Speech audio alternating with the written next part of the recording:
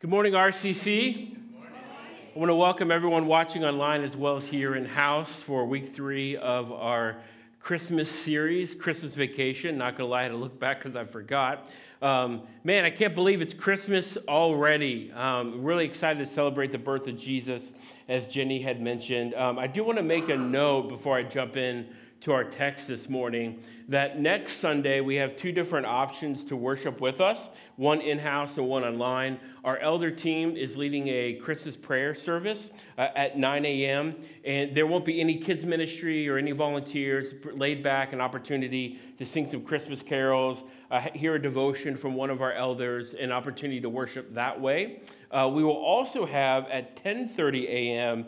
a family online service that our staff team shot last week here on campus. And so parents, we also have videos and content for your kiddos available for you today, or you can wait to use it next Sunday on our website. Just go to our Christmas page and you can find that there. So I want you to know next Sunday on the 26th, 2 options: in-house Christmas prayer service led by our elder team at 9 a.m. and an online Christmas worship service for your family at 10:30 a.m.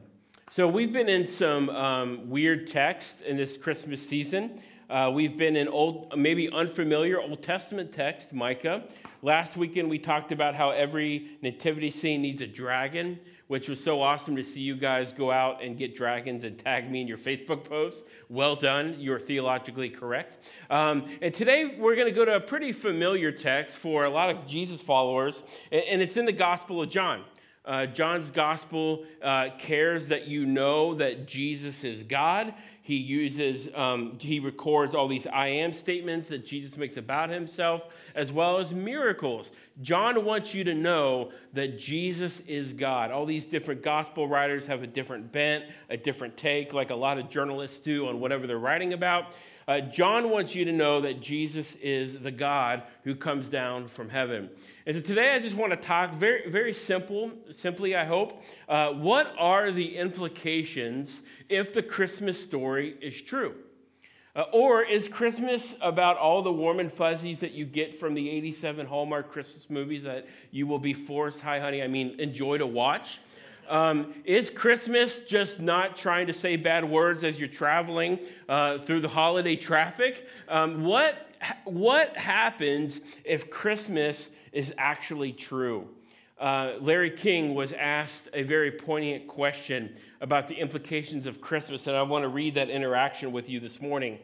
If you could select, this is the journalist talking to Larry King, if you could select any one person across all of history to interview, who would it be? Without hesitation, he replied, Jesus of Nazareth. And what would Mr. King, a skeptic, ask?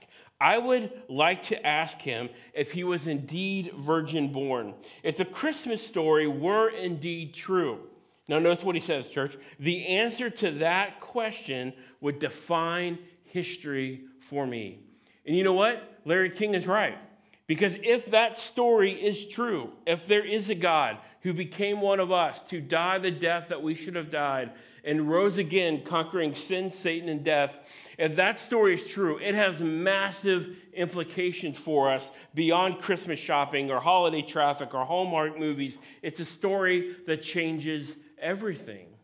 It's not a story about hope. It is the story of hope. So let me share with you, if I could, 3 implications of Christmas. And so I want to encourage you, if you have a Bible or a smartphone, you can go to your Bible app. We're in the Gospel of John, the first 14 verses this morning. The first implication of Christmas is this, that Christmas reveals the beginning of everything. I said last weekend that Christmas doesn't start in a manger, but it starts in the Garden of Eden in Genesis 3:15, when God tells us for the first time that a Messiah is going to come. And so when John begins his letter, he's not talking about the beginning of his letter. He's not talking about the beginning of when he was born. He's talking about the beginning of everything. John chapter 1, verse 1 reads this. In the beginning was the Word, and the Word was with God, and the Word was God. John is telling his audience that in the beginning there's this character called the Word. He was not only with God, but he was actually God. And so what John is getting at here is, if you're a kind of a philosophy nerd, he's talking about ontology. He's talking about how the beginning of everything happened. Now, I grew up in the church, and I always love this text. I almost have John, the first 14 verses memorized, because I hear it every Christmas. But while it's powerful to know that in the beginning Jesus existed, notice what he doesn't say. Well, how can I do that, Ben? Well, let me share that with you. What he doesn't say is, in the beginning was Jesus and all of the other gods the Romans are worshiping. What he doesn't say is, in the beginning was Jesus, Buddha, Muhammad, Krishna, gurus, self-help experts. No, what John is saying is, in the beginning of creation, of all things, was the Word, and the Word is Jesus. John is telling us at the beginning of creation with Jesus and nobody else. That's why we sing about, right? In the beginning was the Word. He is the unmatchless name. Nobody can defeat Jesus. He's always existed. He goes on to say in verse 2 and 3, so the pronoun he is a reference to Jesus. He was with God in the beginning. Through him, all things were made. Without Jesus, right, nothing was made that has been made. And so when John uses the phrase, all things were made, he's literally talking about how all things came into being. And without Jesus, none of this, you wouldn't be here, number one, but none of this existence that we're in, this reality called life, would even be viable for us. Jesus is not just a cute little baby in a manger that poops and pees and cries. He is the God of the universe. And the gospel writers make note of these godlike characteristics. Now, the first one is in the Old Testament, but here are just 7 godlike characteristics of Jesus. He was prophesied. He performed miracles. He taught with authority. He had supernatural knowledge. He was sinless. He claimed to be one with the Father. Every other religious teacher in human history can say, I can teach you about my God, but I would never say I am God. And Jesus is the only religious historical teacher that says, no, if you've seen me, you've already seen God. Number 6, he was one with God. Number 7, he accepted the worship of other people. Now, you got to be pretty narcissistic or a lunatic to say that you're God, accept people's worship, knowing full well that it's all a scam, right? It's all a scam. But it wasn't. Jesus is the God of everything that's had its beginning since the beginning of the creation of the world. In other words, Jesus is the beginning of everything. John gives us 2 categories to look at Jesus. Number 1, Jesus is the God that creates everything. And number 2, Jesus is the God who brings everything into being. Jesus is the beginning of everything. He's not just a religious figurehead. He's not just a good, nice, moral teacher. He is the God of everything that you're experiencing right now in your life. Second implication of Christmas is this: that Christmas is a search for significance and meaning. This is so funny. Isn't it like us to never forget people that give us gifts that we don't like? No, just me? Great, awesome. Hopefully you're awake if you're watching online. I remember growing up, we would go to my grandparents for Thanksgiving, and all the cousins and aunts and uncles would exchange names so that a month later, we could exchange those Christmas gifts. And in particular, this one Christmas, we were exchanging gifts. My brother and I, Nathan, were probably middle school age. And so it's at that point, like, you default to money, right? Parents, grandparents. And so back in the day, they had paper gift cards to the mall. And then you could go to things like a record store and buy CDs. Remember those days? Depending on what age you are, probably not. And so it was typical that a cousin probably just said, well, I can bank 9 out of 10, 99% chance that I'm just going to get a gift card. And sure enough, this one Christmas, we all received gift cards except my brother. My brother opened his gift, and it looked like a rectangle. It's like, that's a pretty big envelope for a $20 gift card to the mall. And he opens it up, and it's a 2-in-1 checkers and chess set. Now, if you're into board games, you're probably like, that's a great gift. Don't know what you're talking about. Yeah, but my brother wasn't. He's super active. He's an athlete, basketball. He's always on the go. He's the life of the party. He hangs out the mall. He loved the mall so much that he got a job at the information booth right in the middle of the mall so that he could get paid to hang out with his friends. Right? I worked 2 shifts and I quit. I hated it. Right? There's too many people around. And he opened it up, and at first I wanted to laugh at him, but I saw that he was kind of fighting tears back. And he was angry, and he's like, I know my cousin, I won't name his name, but I know my cousin, he knows me. He knows that I don't like this stuff. And today, 20 years later, we still joke about it. Why is it that we never forget givers of gifts that we don't like? And yet the opposite is true, isn't it?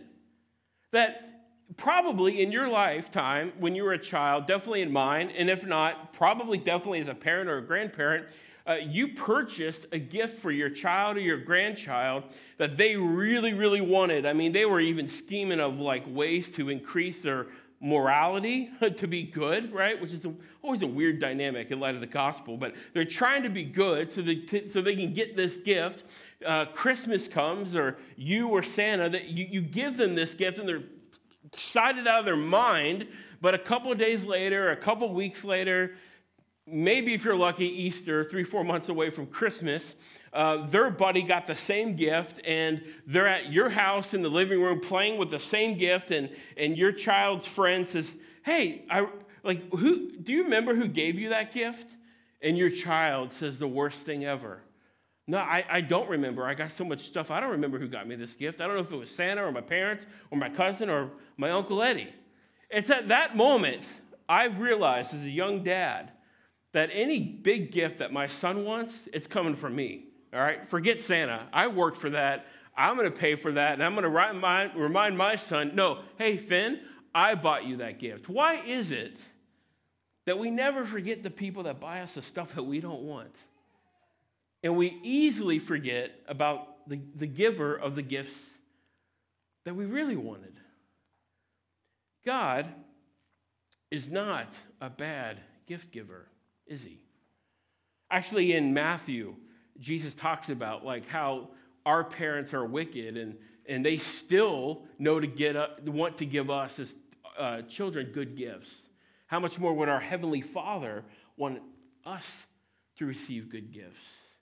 And yet at Christmas time, right, there's a search for meaning and for significance. And we've been given the best gift the world could receive from a very gracious and merciful God. And yet how often do we forget the gift giver who gave us the greatest gift in the world? Maybe because we're searching for meaning and significance and, a million other things, right? I think that's why John says in John 1:14, the Word became flesh. The Creator became part of the creation. The Word became flesh and dwelt among us. Or if you like the Message version, moved into the neighborhood. And we have seen his glory as of the only Son from the Father, full of grace and truth. Remember, John's giving us 2 categories to look at Jesus. He's both the Creator, who creates all things, and all things have purpose in him. And now he's telling us the Creator becomes part of the creation. And we get to decide, is this a good gift or not? Which my controllingness is who cares? Make people love you. Well, I don't know that that's love, right? I mean, notice how people can respond in verse 10 through 13. All the references, all the pronouns to he refer to Jesus.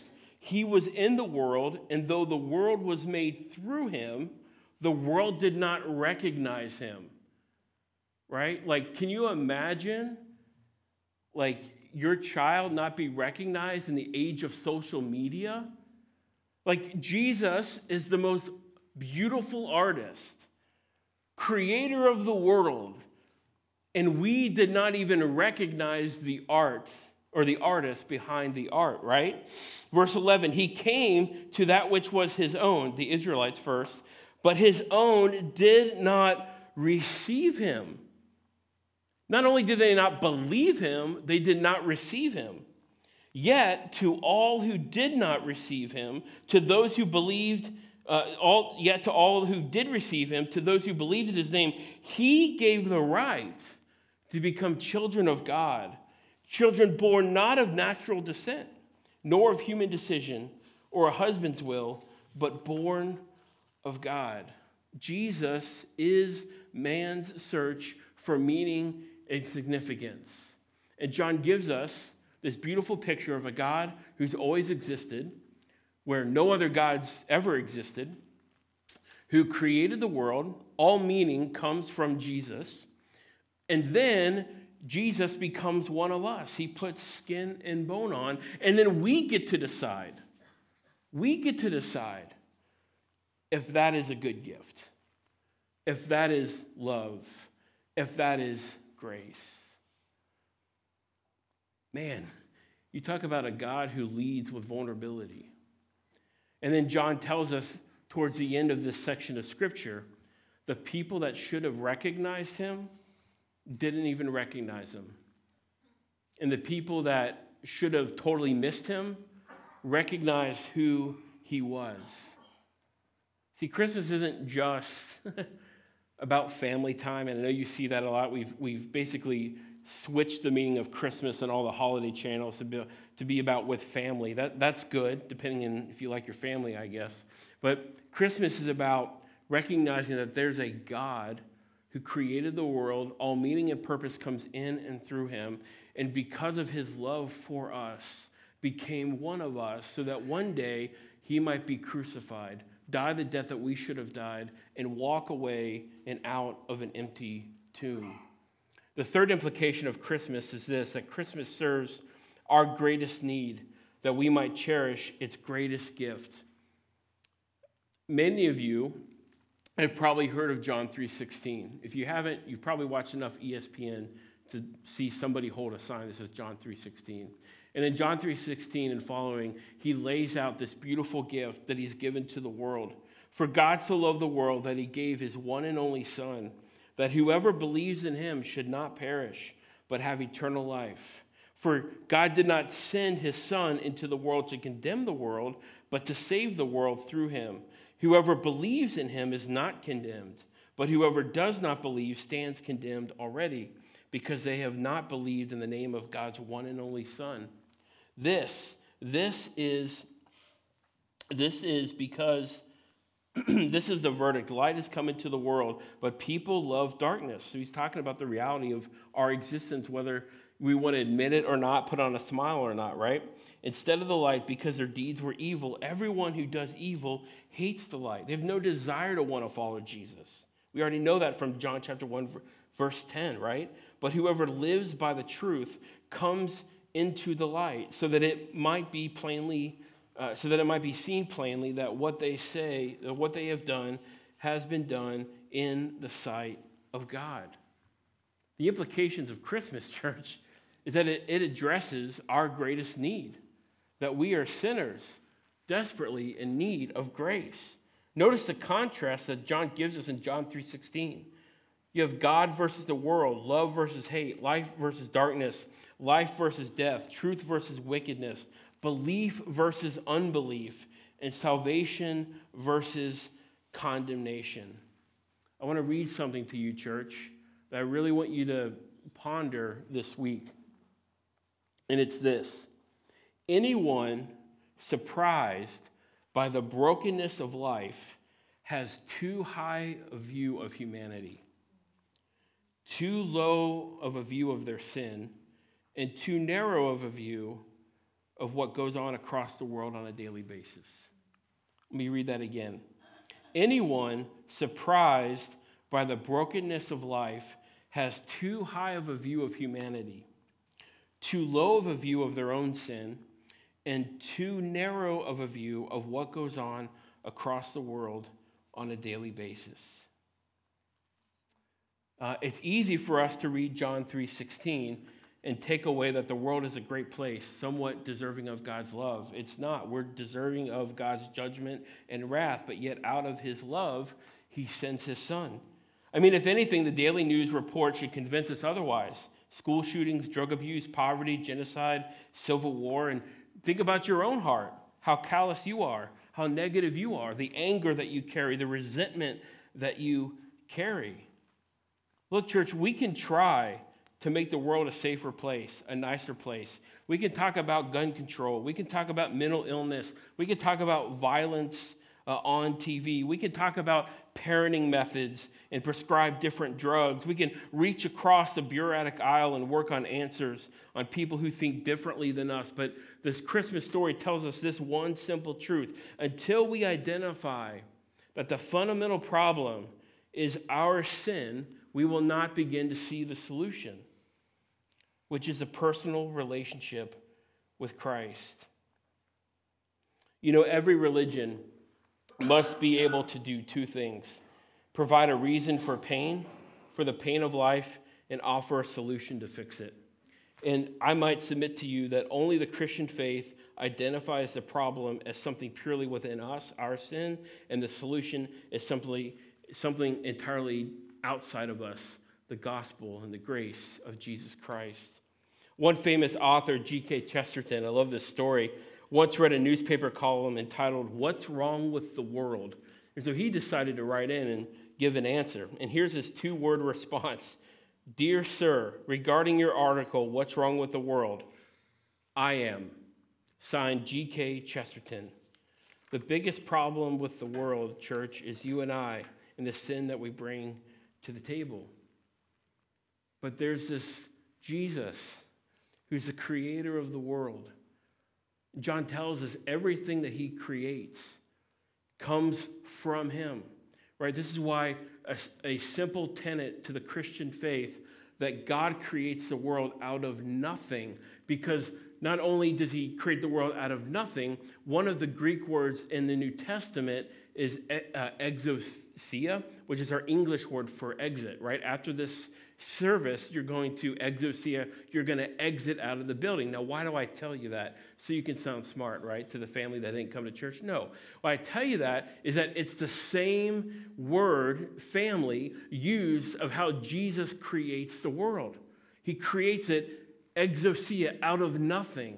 And if Jesus is God, which he is, he never gave an opinion in his life. Because when you're God, you don't have opinions. You have authority. And out of what Jesus says is ultimate authority. And what does he do with it? He becomes one of us. He considers, as Paul says in Philippians chapter 2, he considers others better than himself. And he becomes faithful like a servant and dies the death that we should have died on the cross. John says it this way in verse 14, "The Word became flesh and dwelt among us, and we have seen his glory, the glory of the one and only Son from the Father, full of grace and truth."